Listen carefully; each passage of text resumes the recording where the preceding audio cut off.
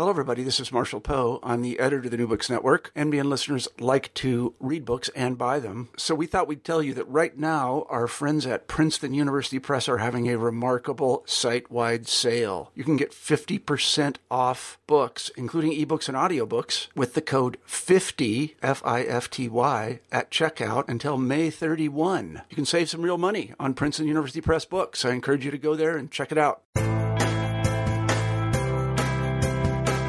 Welcome to New Books in Film. I am your host, Joel Cherney. Today I'll be speaking with Kimberly Fain, author of the book Black Hollywood, From Butlers to Superheroes, The Changing Role of African American Men in Movies, published in 2015 by Praeger. In her book, she reviews African American male roles decade by decade, highlighting specific films that often presented the black man in terrible stereotypes and shows how the kinds of parts available to them shifted over time. In addition, Kim discusses black actors who were also social activists to see whether they were hindered by their political work. Welcome to Kimberly Fain. Hi, Kimberly. It's great to talk to you. Hi, Joel. How are you doing? I'm fine. Your book wonderfully reviews how African American men were portrayed over the reasonably short history of film. I mean, talking not much more than 100 years, and yet there's already a long and deep history that we can talk about. But let's start with some background. Since the podcast is devoted to authors, I always like to learn something about what leads people to specific writing projects. What are your own personal educational and writing experiences? Initially, I got my bachelor's degree from Texas A&M University in English. And then I took a detour and decided to get my doctorate of jurisprudence in law at Thurgood Marshall School of Law and at Texas University. And then I decided that I still loved writing and researching. And so I decided to go back and get my master's of English from Texas Southern University as well. Although I am licensed attorney, I continue to teach English. I taught at Texas Southern University, and then I also currently teach English at Houston Community College. I have about, I would say at least 18 publications, 2 of them books. And so writing continues to be a fascination and love of mine. Well, what led you to this particular topic? How did you come up with this subject? I think you wrote something about this already in some of your other shorter works. So what made you decide that it was worth trying to develop into a book?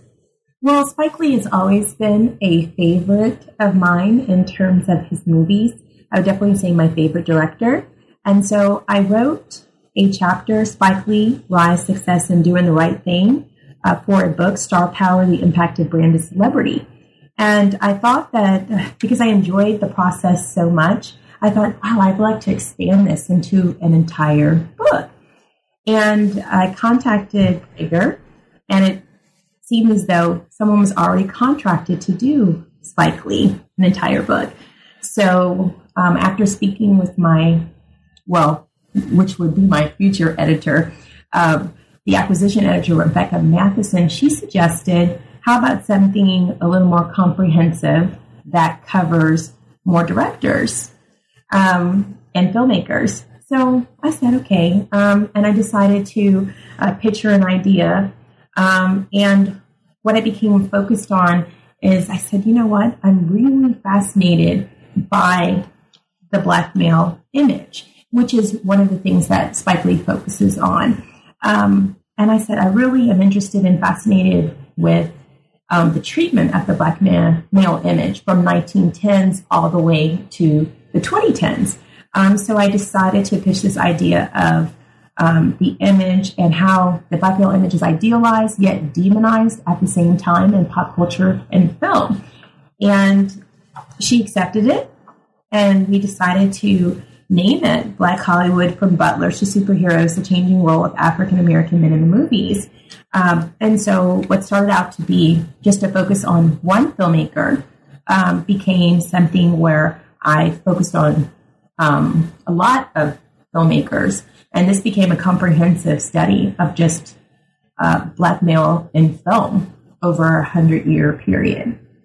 Obviously, it's an overview it's an overview of the genre, or not the genre, the concept from, like we pointed out, over 100 years. But did you do any specific research? Were you able to talk to anybody, or is this mostly built over your own reading of other authors on the topic and your own viewing of the various films and film projects? Well, definitely I wanted this to be something that covered several genres: African American studies, film history, pop culture. And so because this is history-based, you have a situation where you have a lot of people that are not even alive.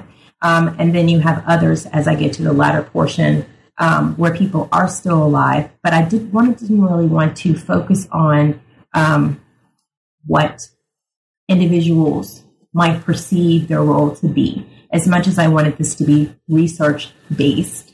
And I wanted to basically put together the work of scholars, the work of critics, and include awards, reviews, and put that in as my study so that I could avoid any type of biases that sometimes come with interviewing and interacting with a performer and growing to like the person. And then in that case, you might not really criticize their work objectively.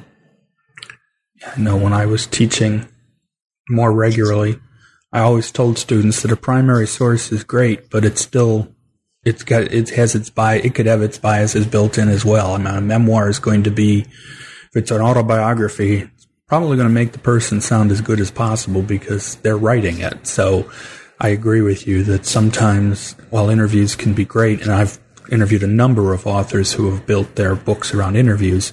In this case, you're right, given time periods, and the synthesis is probably a more logical way, at least in this particular case. Now, the topic has been subject. I mean, we've seen books about African Americans in the movies before, but how did you decide to focus your work to make your specific points that you wanted to make? Well, one of the things when I was researching, I noticed that a lot of the books focused on exploitation of Blacks and how Blacks were manipulated, taken advantage of, how they did not receive the amount of money that they should have for their work. And I wanted to know where are the victors? Where are the trailblazers now? And were there performers, Black actors, filmmakers, who actually were happy with how their careers turned out? And so that's how I decided to focus on empowerment, the success stories. Who were the trailblazers that actually took agency of their work, where there was a certain image that they had to work with to get into the business. And then as time went on, they began to reconstruct and shape that image because they went from being an actor to becoming a producer, executive producer, writer. And that's why I focus, as time goes on, I begin to focus on Spike Lee, Tyler Perry, Will Smith, because they act in their work as well as produce. And with Tyler Perry and Spike Lee, they direct and write. And a lot of people are not really familiar with how successful Overbrook Entertainment is with Will Smith, Tyler Perry Productions, and 40 Acres and a Mule with Spike Lee. Many people are not aware of how successful they have been. With Tyler Perry Productions and Overbrook, their films have made in excess of billions of dollars. Not only that, but I like to focus in this book how different people have become stars from starring in movies that are made by African Americans. So that is one of the areas where I tried to be different by focusing on empowering inspirational stories of also how they made social, economic, and political change instead of just focusing on the negativity. I really didn't want to focus on what went wrong, but I try to show what went right with their careers as well. And we'll talk about the more current ones later, but you're absolutely right. Did you find that some of, especially the more current filmmakers, do they consciously or even unconsciously sort of refer back to older, situations and for older African American actors and roles? I mean, obviously, we know Spike Lee's in particular tend to be he's very usually, many of his films have a historical basis to them, but did you see a theme more with some of the more current filmmakers that sort of referred back to some of the older films that maybe weren't as didn't portray African American men so well? I think that it seems like all of the various filmmakers try to pay homage to a certain extent and then add their own twist on. One of the things I noticed with the 1990s, when you have the rise of gangster rap films, there are different times where you will see them try to make a tribute to 1970s blaxploitation performers. And then you also have, when you get to the 2000s, you have various people, Robert Townsend, Keenan Ivory Wayans, who intentionally try to put some of those actors from the past in their films, even if it's for a cameo role. So there's always this acknowledgement that the early African-American actors from 1910s to 1950s, they opened the doors. So there's a homage and there's a respect paid to that. But at the same time, that was the past, and now we are moving towards the future, and there's some differences and changes that we want to make.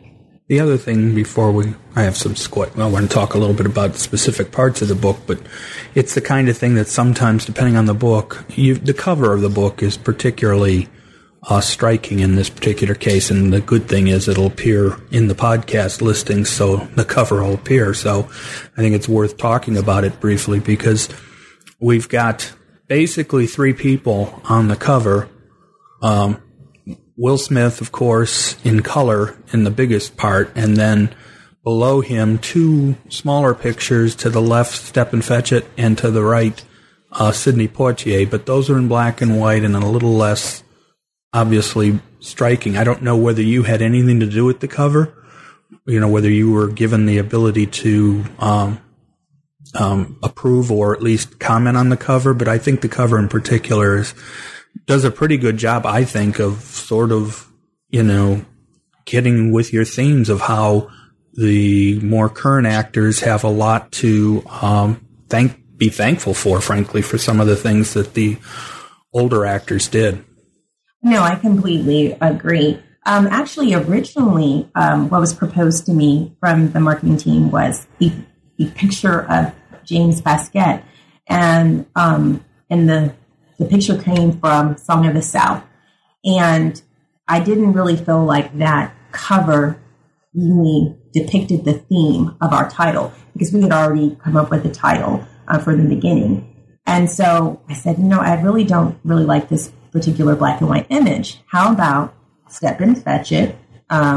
He should be on the cover. And I also liked images of Sidney Poitier. So I also talked to my husband, Anthony Johnson, he's a marketing guru, and he helped me come up with a different idea to propose to them. And they went back to the drawing board, came up with something that included what we wanted, which is the early beginnings, and then an image that reflected the whole concept of superheroes. And this is the image that the marketing team came up with. So it was a combined effort, I think, with the marketing team and with us, my husband and I, to have something that was very reflective of the title. You clearly prove something to other authors. Make sure you have somebody who's involved in marketing somewhere in your life to bounce ideas off of, because in this case, I couldn't see how that definitely I could just see how this book would just sort of pop out in a bookstore, for example, or just in somebody just looking at covers because of, especially, you use the color of Will Smith, that image is in color and then the other two are in black and white, but it does really pop, which is the term that gets used. So anyway, I do like to ask about that sometimes, especially when you've got a cover like this, which is so striking. Now, obviously you reviewed the films and the topics chronologically, and it seems to me for what you were trying to do, that makes sense. Did you ever consider it any other way, or were you pretty much figuring chronological was the best way to handle this subject? Well, initially I began to just notice that certain actors or filmmakers were more prominent in certain decades. And so although you have someone like Stephen Fetchit, whose career expanded over several decades, there was a certain time period where he was a height. And so I definitely decided, okay, I think that the 1940s, that was a time where, Bojangles and Stephen Fetchit were at their peak. And so I looked at what their peak decade was. And then after I decided who I wanted to cover and I decided the peak decade, it only seemed natural to put it in chronological order. And also I wanted to connect one chapter to the next. So I noticed that in some cases you have actors who were, as we spoke about earlier, influenced by an actor of an earlier decade. And in some cases, they were friends with that actor from an earlier decade. You have, for example, Sidney Poitier and Harry Belafonte. They were influenced by Paul Robeson and Canada Lee. And so it was important to mention, I guess, to connect the significance, because if you really want to connect the significance of their performance and how one actor opened the door for another, it only makes sense to put it in chronological order. I keep going back and forth, but I want to ask questions based on what you say, and then we'll cover some of the other topics as we go. But did you find, especially in certain periods that you reviewed, that for lack of a better way, the political aspect of African American actors is very important to their success and just important and to their activities that, as you pointed out, Sidney Poitier and as he relates to Paul Robeson, who obviously had two strikes against him, I guess you could say, but in particular because of his, could you say that it's more obvious that African American roles tend to be affected more politically than maybe some of the other more typical Hollywood actor roles? Oh, I agree with that completely, because oftentimes with Black actors, and we're not even just talking about the studio's end, because the studio end is always thinking about how this role or this image will be looked upon by not just Black audiences, but white audiences as well. You have the Black actor as well, who's looking at the script and trying to decide if this is something that they want. Is this the role they want to play? And how will this role affect the community? One example I have of that is Sidney Poitier when he plays In the Heat of the Night. And he is concerned, Rod Steiger, the other cop or the actor that he works with that plays a cop in the film, slaps him. And he actually had in his contract, Sidney Poitier actually put in the contract, if he slaps me, nowhere in the world will it be edited out that I take that slap. It was important for Sidney Poitier to demonstrate equality, especially in the times that we're looking at in the 1960s. And so he wanted that image on screen because politically, the country was dealing with those issues of social equality. So he wanted the film to mirror the political changes that were occurring in the country. And I think that Black actors always have that on their mind. How will this role be received both politically and socially? And sometimes they pursue roles for that purpose. Sometimes they write roles for that purpose. But I don't really see how, and that's why I connect the social, the economic, and the political. I don't really see how the Black actor can separate themselves from I guess they can look at it as a burden, but they can also look at it as a way to empower the audience as well. But they really cannot separate themselves from the political aspect of the role. And I think that's the case with African Americans in particular and other minorities in other professions. For example, when it comes to sports, that particularly in baseball, more so than any other sport, I think, the importance of Jackie Robinson in baseball is still felt today by African American players and other people who understood how important he was and what he went through. And the same thing with other kinds of professions where what came before is so important that you never want to forget those ties. Exactly. Definitely.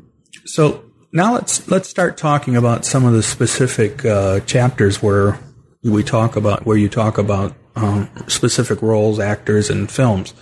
Let's go back to the beginning, of course, which is not surprisingly centers around Birth of a Nation, a movie that to this day is still incredibly controversial in where you get people who feel like it shouldn't even be shown, let alone, and yet it's studied quite a bit in film schools. In fact, the first time I ever saw it was in a film class. Nowadays, of course, you can get it on video and Netflix and other places. But obviously in these early films, African Americans are portrayed poorly, terribly, and in this particular case, of Birth of a Nation, they're often portrayed by white people.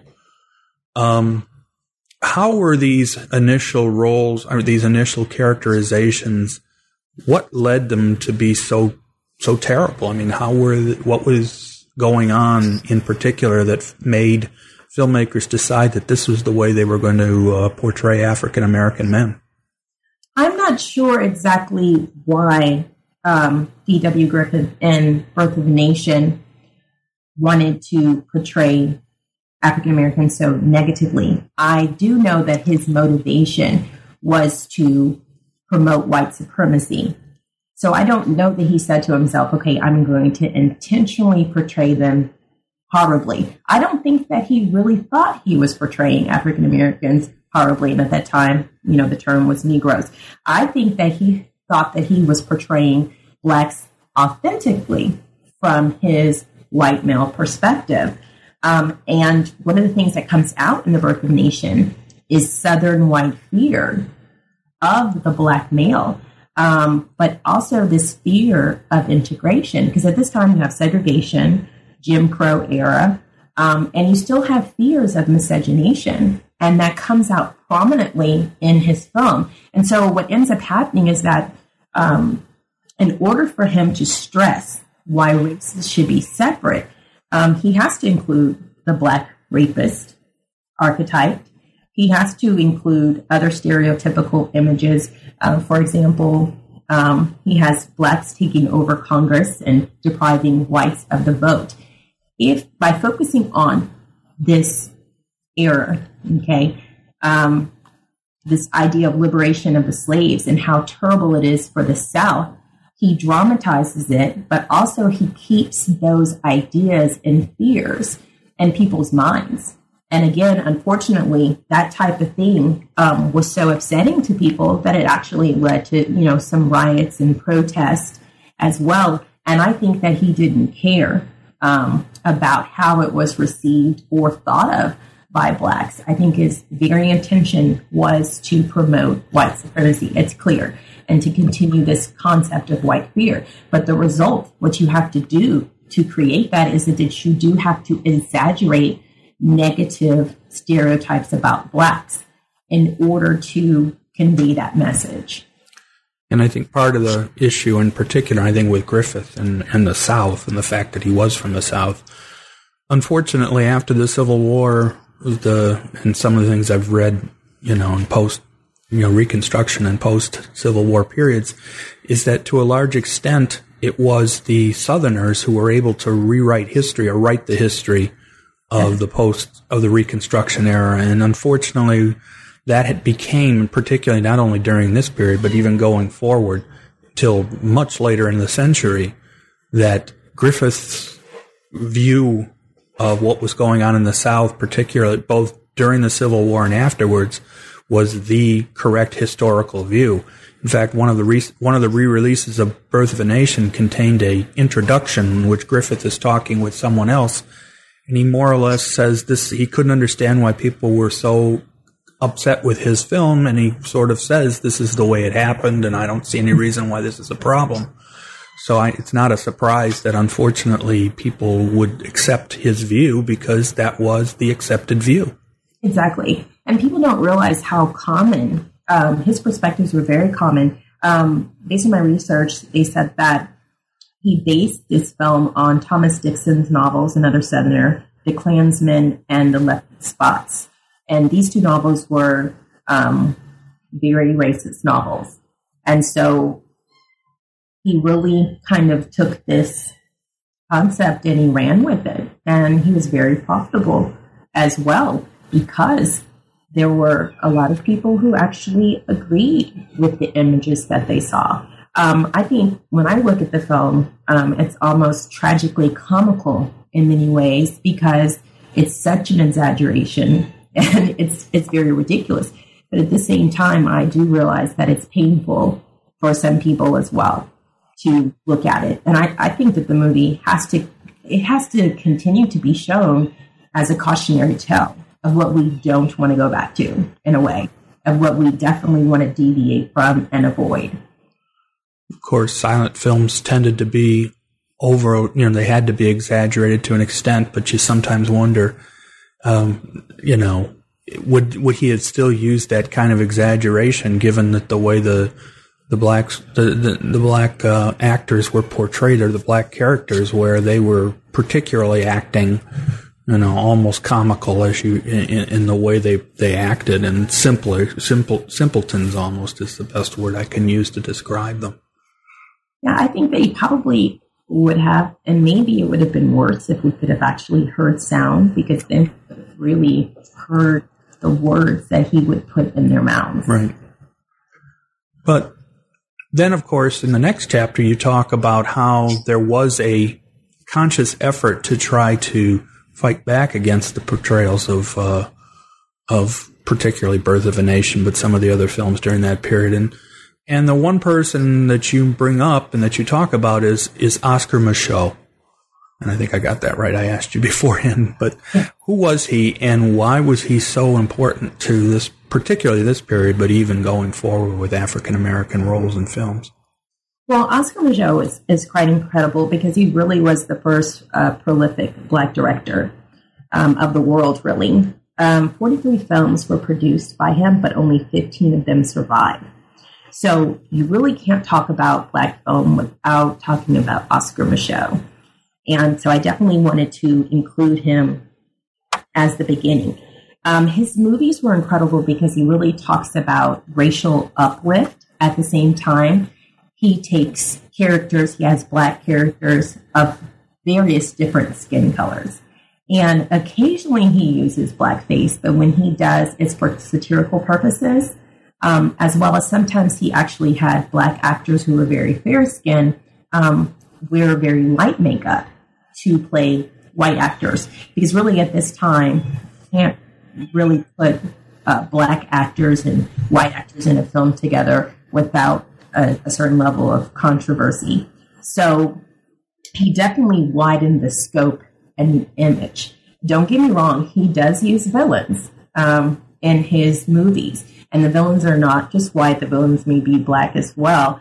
But I guess he thought, as well as the African-American press thought, the best way to respond, you do have this element of protesting, you have this element of where people, decide to riot. But then you have the artistic response. And Oscar Micheaux says, hey, people seem to be interested in black people and black culture. Let's show black culture, black people, black actors with a level of authenticity. And I will help construct this image. And that's what the African-American press encouraged, that if blacks didn't like the way they were portrayed, they had to get involved in directing, get involved in writing, get involved in the process. And if you're involved in the process, you can change the output or the outcome.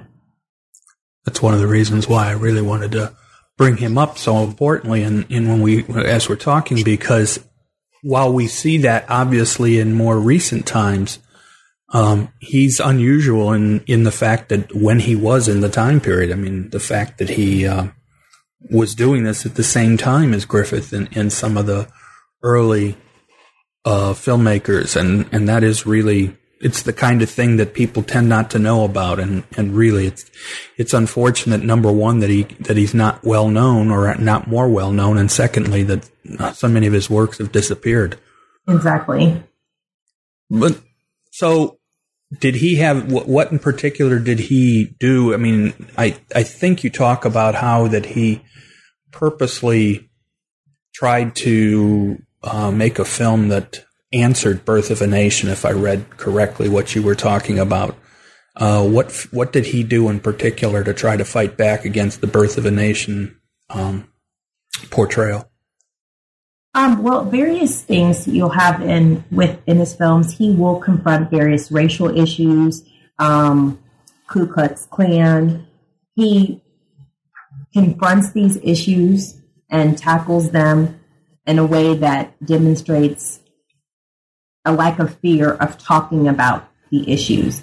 One of the things that happens, though, with the show that does not happen as much with white directors is that they edit his films a lot. And they edit it for basically censorship, because some of the images that he portrayed made people uncomfortable. The way he confronted white racism made people very uncomfortable with his ideas and with his themes. And so that is one of the things that he had to face. His first film that survived, actually, it's the second film, Within Our Gates. And one of the things they said about the film is that it had spectacular shots of the Klan riding at night with torches. And this was a scene that they did decide to, keep in the film. And so one of the ways he combated the perceptions in the Birth of the Nation is by showing characters that were fully realized human beings, African Americans that were educated, African Americans that spoke well, African Americans that had different class levels. And that was one of the ways that he directly, responded to the Birth of the Nation, because the Birth of the Nation, it shows blacks as being very ignorant and not civilized. And at the same time, this was good that Michaud did this. Towards the end of his career, he starts to get a lot of criticism for this as well, because they felt like he focused too much on educated blacks and blacks of means, or middle-class blacks, I guess you could say. And they felt that he was not giving a fully complex portrait of African Americans. But this is the best way he knew as an artist to reject the blackface images, to show blacks of various skin colors, skin tones, class levels, and education, playing our stories. That was the best way to combat the blackface images of the Birth of a Nation. Of course, then we can move forward a little bit, and once again, the portrayal of African Americans, particularly now with a film that to this day is even more well regarded, and that's Gone with the Wind, based on a novel that was very popular, which then was translated into a film where the depiction of African Americans pretty much stayed the same, and while at first glance may not seem as overtly racist as Birth of a Nation, there's no question that it's just unbelievable, and unfortunately for the time period, to have a film like that come out and the way it portrayed not only slavery and how slavery wasn't possibly that bad, so to speak. It was hard work, but they were okay. To how African-American men in particular were depicted. And so, like, for example, with Gone with the Wind, how are men shown differently, say, than even black women? Really, with black males, they show them as very content with their position and lacking in ambition and desiring nothing more than to serve their masters, so to speak, even after, they become servants. There is this emphasis on their low intelligence. And this, to me, is a little bit different because at the time of Gone with the Wind, 1930s, at that time period, and then when you're reflecting back to the Civil War era, roles with women, like the roles in society, were very limited. I think black women and white women can agree that they probably didn't like the way they were portrayed on film at this time. But for a black male to show him as not really being interested in supporting and taking care of his family and not desiring more out of life than to serve another human being is particularly, I would say, emasculating, because even back at that time, you've always, really since the beginning, black males have always desired to participate in the American dream and the American experience. The ambition and desire has always been there. But you have this film, Gone with the Wind, and you just have monolithic characters who are just happy to serve, which is not really reality at that time or even now. Yeah, and it's one of the things that, obviously, having been somebody who's watched film my entire life, and I have seen Gone with the Wind a number of times, and I've actually have friends who, generally speaking, we get along quite well. It's the one subject that I have a problem with is discussing Gone with the Wind. They'll say things like, well, you have to look at it as a film and how great it is as a film, and I understand that, but it becomes very difficult to ignore the underlying racism that permeates the film, and then, of course, the overall view of Civil War and Reconstruction and the way it presented as if that was the way of life that should have remained. The whole Gone with the title at the beginning where that was gone, that whole era was Gone with the Wind. Exactly. It's amazing that this film basically glorifies the dehumanization of an entire race.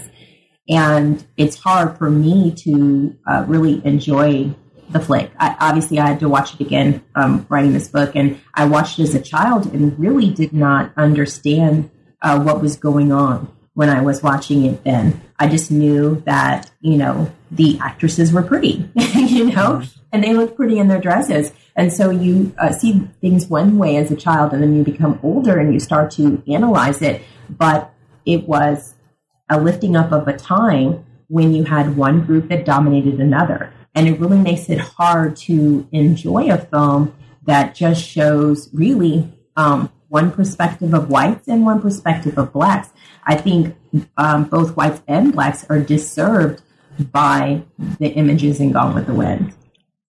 Well, that's what we say. It not only deserves, but it's supposed to say that the Southern way was the best way of life, no matter whether you're white or black. And exactly. So, of course, the only Northerners that appear in the film are all scoundrels and bad people. Exactly. So everyone got a little taste of stereotyping in that film. I sometimes wonder if any black writers or filmmakers have ever talked about sort of what you just said, how Gone with the Wind affected their view of film, and it's a subject all by itself that I think is very interesting. Just because and when we just went past the 75th anniversary of the film, and so of course we're hearing all these great discussions about how great the film was, everything, and I just felt there wasn't enough writing about that aspect of it, that the negatives of it, and it was cheered and all these things, and not enough. I felt there wasn't enough writing about the negatives and how it would be tough for some people to watch the film knowing the underlying treatments of people in the film. And not only that, but the reality of slavery really. When you know history and you know what was really going on, it's just really hard to enjoy a movie that makes slavery or servitude look like something that is glamorous to a certain extent, or definitely not that much of a hardship. It's just not based in reality in any sort of way. So it's just difficult for me to watch it for those reasons as well. Then moving forward, we get into the period of time that, in this particular case, affected both whites and black actors, and that's the blacklisting period of the 50s and going into the late 40s and early 50s, when the issues of blacklisting, particularly for leftist beliefs, but obviously then there was also the racial aspect.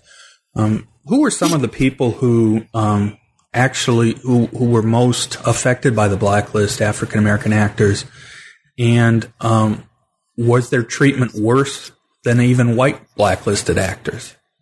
I would think that if you suffered under the blacklist, you would feel like your treatment is probably the worst.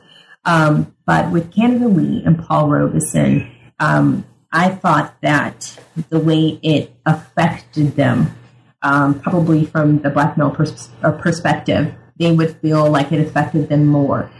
Because with some of the white actors that were involved in this, or white writers, some of them were able to sometimes have friends write, or they were able to use their friends' names. And so they were still able to write in a way without using their own name. Some of them traveled outside of the United States and found work there. But with Paul Robeson, you have a situation with Canada Lee. They actually tried to keep them from traveling. So you have that issue. And then in addition to that, you have Canada Lee. He's really going from being a stage star to really trying to break out in films. And he's in these films, and he sometimes he thinks that he's going to, like in Lifeboat, he thought he would have a more prominent part, and he's cut out of the film to have a smaller role. So he's confronting the issue of trying to play bigger parts and wanting to become a film star, people promising that is the direction that he'll go in, but then you have all of these rumors spreading that he's associating with communists. And then in addition to that, he's dealing with the racism that's already there. So when you couple having to deal with racism, and then in addition to that, you have the government watching you and keeping you under surveillance, you start to have people that don't want to associate with you. And one of the things that some of this family believed is they felt like being blacklisted really led to his death, that, he had a heart attack, he died of a broken heart. So they felt like it stressed them out so much. And the pressure to name Paul Robeson, which is why I include him in this chapter as well, the pressure to name Paul Robeson is extreme for him as well. And he does not do that by all accounts. With Paul Robeson, he goes from, he's a big stage star as well, singer and film actor. And he has this extreme concern for social justice. And so when they start looking at him and trying to isolate him as well from people, there is, and I don't really get into this in the book, but he does, begin to suffer later on in his life from, maybe mental illness. And so and he started to get very paranoid as well. And see, Paul Robeson was so big, I didn't want him to become the entire book. And so that's how he was affected by it. His career never revives. And then you have with Canada Lee, him dying during the 50s, he never gets an opportunity to see his way out of this blacklisting era. So I would think that everyone would feel that, where this happened to them, they would feel that they were adversely affected. But I think that when you're a black actor, especially at this time, you have less access to resources anyway. So when you are pointed out as an enemy of the state, I think it would be much harder for you to economically survive as well as revive your career. I guess that's more or less what I meant before about having two strikes against you. Not only do you have to worry about the blacklist because of supposed leftist leanings, but also being African American in a period of time where, you were still deprived of many rights, and you put the two together, and it does mean pretty obviously that the deck's stacked against you almost 100%. Exactly. So, but going forward, then now we get into the late 50s, early 60s, and we're starting to get into the civil rights has become more important, and there are slowly but surely, and I do mean slowly, yes, we start to see some changes in social and political life. How does the portrayal of African American men start to change during this period? Well, really, when you get to Sidney Poitier, this is when you start to, and this chapter on 1960s, I focus on Sidney Poitier and Harry Belafonte. They both were very good friends, both of them from the West Indies. Their birthdays are actually 8 days apart. And they're coming up at the same time.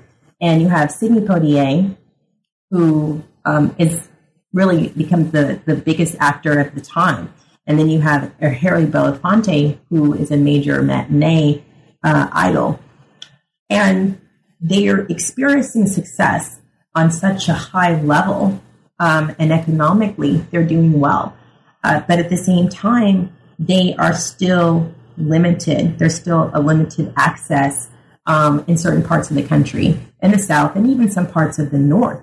And so with Harry Belafonte, he actually refers to himself as saying, hey, he felt like an angry black man. And this is one of the things that really made him focus on the civil rights movement. He was very involved. A lot of people don't know how much he was involved with Martin Luther King Jr. One of the things is that he actually was like the connection between the Kennedys and Martin Luther King Jr. The Kennedys did not feel comfortable speaking to Martin Luther King. And so Harry Belafonte would transmit messages between the two. Also, Harry Belafonte was instrumental in getting a lot of money for some of the marches for the Freedom Riders. He would raise money, and he would get money from a lot of very well-off people. A lot of them were white, whether they were celebrities or politicians. And so he was instrumental in that he very much understood that even though he and Sidney could reach such heights and change images on screen, there were some things that needed to change politically as well. So although Harry Belafonte and Sidney are seen in a very positive light, and they intentionally said that they chose roles that showed blacks in a positive way, they tried to confront racial issues in their movies, and then they also confronted those racial issues in the political realm as well. And I think that's what I sort of brought up earlier when I said that there seemed to be almost, I don't want to say requirement, but a duty for people who were who started to see some success. In this case, like you say, with the two men now we're talking about, that they almost had to make sure that they made the most of their abilities, not only because of their success and their popularity and their fame, but to make sure that they did something with it that hopefully was helpful to other people who needed a lot of help during this period.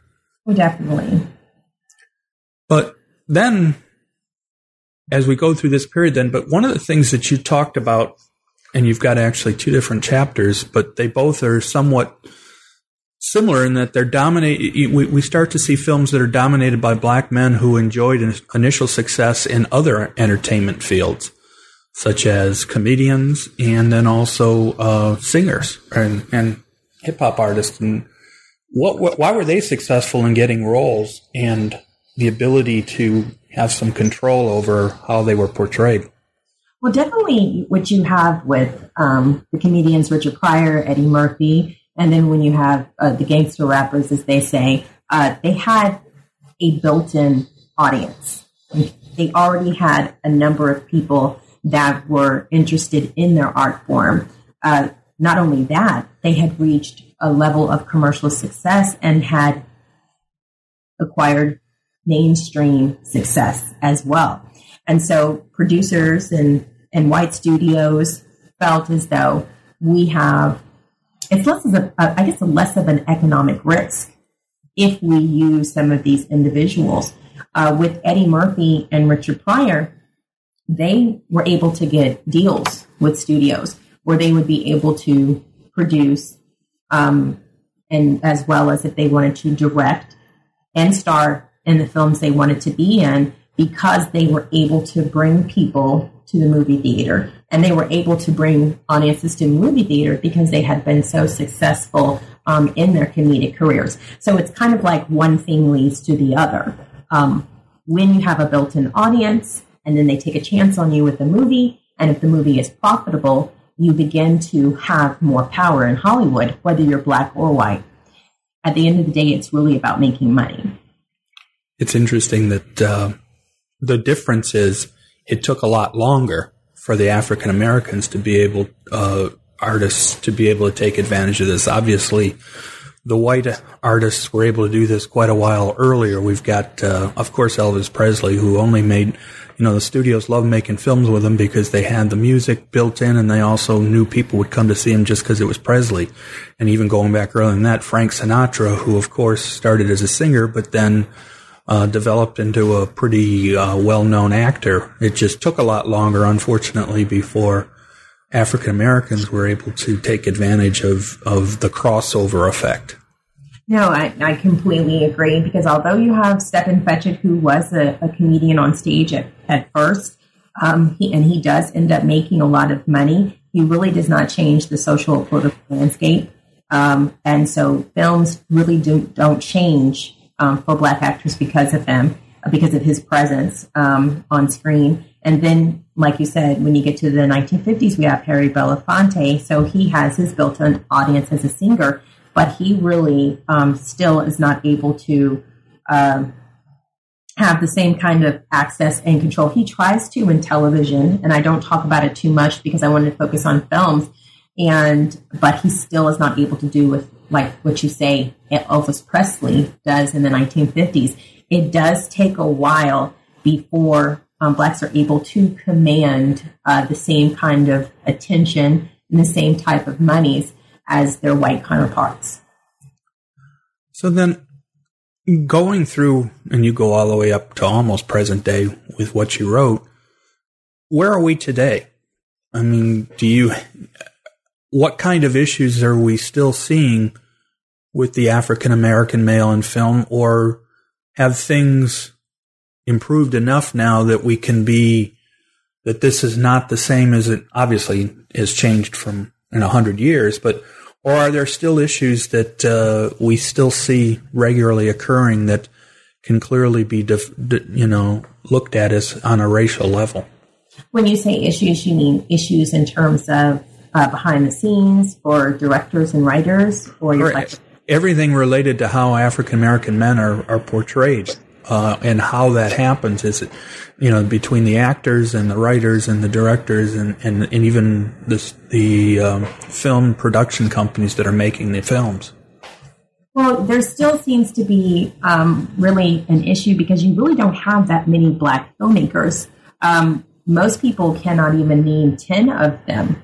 So you have various filmmakers who still have to struggle a little harder to get funding for their projects. And remember, you have to partner up with others.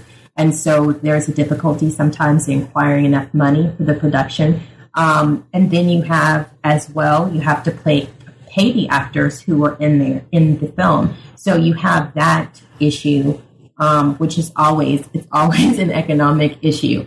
And then you have people starting to open up because you've had some recently various movies like Straight Outta Compton and a few other movies that have people realizing, okay, black films can make money. So I think we're in the midst of a lot of changes that are going on with movies and television. However, the representation in terms of movies or in filmmakers is really still not there, not as much as it needs to be. I do feel that in terms of diverse depictions, yes, that's much better. You still have stereotypical roles, but you still, at the same time, you do have African Americans playing superheroes. You have, Michael B. Jordan in the Fantastic Four. You have Anthony Mackie playing in Captain America. So you're starting to see African Americans and their range, the ability to play in roles. You have Jamie Foxx, who will play a slave, an ex-slave in Django Unchained, and then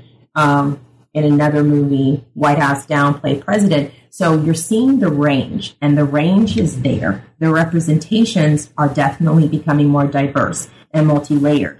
But in terms of behind the scenes, I really can only think of only a few major Black production companies that are run by African Americans. And so that's where there still needs to be work. And I think, many people will agree on that. And not only that, you still have Americans attracted to the more negative images. So getting more positive images to be reflected on screen and getting audiences there, that also is another struggle. I'm wondering whether, you mentioned this as part of what you were saying, that's the lack of positive depictions or the lessening, not as many as you really want to see, because like you point out, some of the most popular films, unfortunately, sometimes the actors are portraying people who aren't that particularly good or nice or right. positive in any way, shape, or form. Well, I think it's okay to show the multiplicity of the Black culture. And you are going to have Black villains. I think that, we all enjoy Denzel Washington and Training Day. And so I don't want to leave this, I don't want to have this idea that we can only show Blacks in a positive way. I just think that the roles definitely need to be diverse in terms of showing the range. With most people, there is this element of extremes that we can go either way. So showing characters that can tap into the most positive or negative part of themselves is a good way to show that Black range and to get out of a stereotypical mold of depicting the Black male in one way. Well, of course, you mentioned Denzel Washington, and there's no question that he has been willing, and I'm going to ask you if there are other actors around the same, African-American actors who are the same way. He's been perfectly willing to play on all different levels. Obviously, as you pointed out, Training Day, but then, of course, there's also American Gangster, and then, of course, there's also Flight, where he obviously doesn't come off well in these films, but yet he's willing to do them because he feels like these are good roles, and so they're worth doing. Are there other African-American actors that you can think of that are on that same level as far as what they choose and why they choose what they do? Well, Idris Elba, he is definitely an actor that will show various range. He played Mandela. However, one of the things I noticed with a lot of Black male actors is that they are definitely floating in between television and film. Like, for example, you have Terrence Howard, and he appears in The Butler, and then at the same time you have him in Empire. And in Empire, he would be considered probably a villain. He's a hero, but he definitely is a villain as well. So I'm noticing that there's some Black actors that will tend to be more positive when they're in film roles, but when they take on a television role, maybe because it offers the opportunity for range, they are willing to play negative, or I wouldn't say negative, but villainous type characters, because some actors enjoy playing those type of characters. They actually enjoy it, and they find it to be, I guess you could say, fun. But where you take a Will Smith, really, the majority of his roles, he tends to try to play positive characters for the most part. So I think that, the question that you asked, it's a really good question. But many people would say that Denzel Washington does it best. I think part of it is because your points about television, I think most people believe that some of the best writing is going on in television these days. Mm-hmm. Now, whether it's coming through perfectly or not, but there's no question that, and I think it's got to do with the number of places that you can, I mean, obviously in a movie theater, you only got a certain number of movie theaters, but when you've got as many channels as we have available, both pay and free, and now digital modes like Netflix and Amazon, who are now doing, brand new series and things, there's a lot of places for not a niche, I don't want to call it a niche interest, but certainly more wide ranges than you might be able to find in feature films. I think that definitely is probably what it is. As the space is bigger, therefore there's more opportunities. And I would think Samuel L. Jackson, he's another actor who definitely, in Django Unchained, you can definitely consider him to be a villain, and I guess the Uncle Tom archetype. And then at the same time, he plays, superhero Nick Fury with the Marvel Comics. So he has that range as well of going from he can play in movies villains as well as play someone that we can admire and look to as a role model. So Samuel L. Jackson definitely does not seem to fear exploring his range. Well, and plus he also was got to be one of the two major African American male actors who have made a splash in the Star Wars films. So definitely. Him and Billy D. Williams. So anyway, then, sort of wrapping up, what kind of writing plans do you have going forward? Are you working on any other project at this point that you'd like to talk about? Oh, well, I am working on another project. I probably won't discuss it at this time. I'd like to get the contract first. That's kind of how I do it. That makes sense. I do have another book that came out this year as well, Colson Whitehead. And so, he's a premier African-American author. And so I kind of wanted to examine with him his post-racial characters and post-racial perspective and how he deals with Black masculinity and Black manhood and various novels that he's written, The Intuitionist, and John Henry, to name a few, Zone 1. And so with these two major projects coming out this year, I have started writing again, but I definitely want to get the contract first before I share, but I'm definitely willing to do so. Mm-hmm. It's unusual for an author to be able to say they actually had two works in the same year and wide-ranging. One's film, the other is author, but completely different ways of looking at your topics, which is great. I mean, nothing wrong with showing some range in your writing abilities. Oh, yeah, definitely, because the Colson Whitehead one came out May 15th of this year, and then Black Hollywood June 30th. So I was writing on them both at the same time. So it was good to switch my head back and forth between, literature and film history. But definitely both books did have something in common in terms of dealing with Black masculinity and its treatment over a period of years. Well, I'd like to really thank you for talking to me. I'm glad we were able to set this up. This book I think, deserves every bit of praise it's gotten, and also the fact of the matter is I think it should serve not only as a readable book all by itself, but I could also see how it could be very useful, say, in film classes and even depending on the kind of course it is, or you might be able to, a popular culture film or a class that specifically deals with African Americans. I could see how it could be very useful there as well. So thank you for talking to me, and I really enjoyed our discussion. Wonderful. Thank you. I hope you enjoyed my talk with Kimberly Fain. I hope you will also check out her interview for her book, Colson Whitehead, The Post-Racial Voice of Contemporary Literature, also available on the New Books Network. This is Joel Cherney, and I will be back soon with more New Books in Film.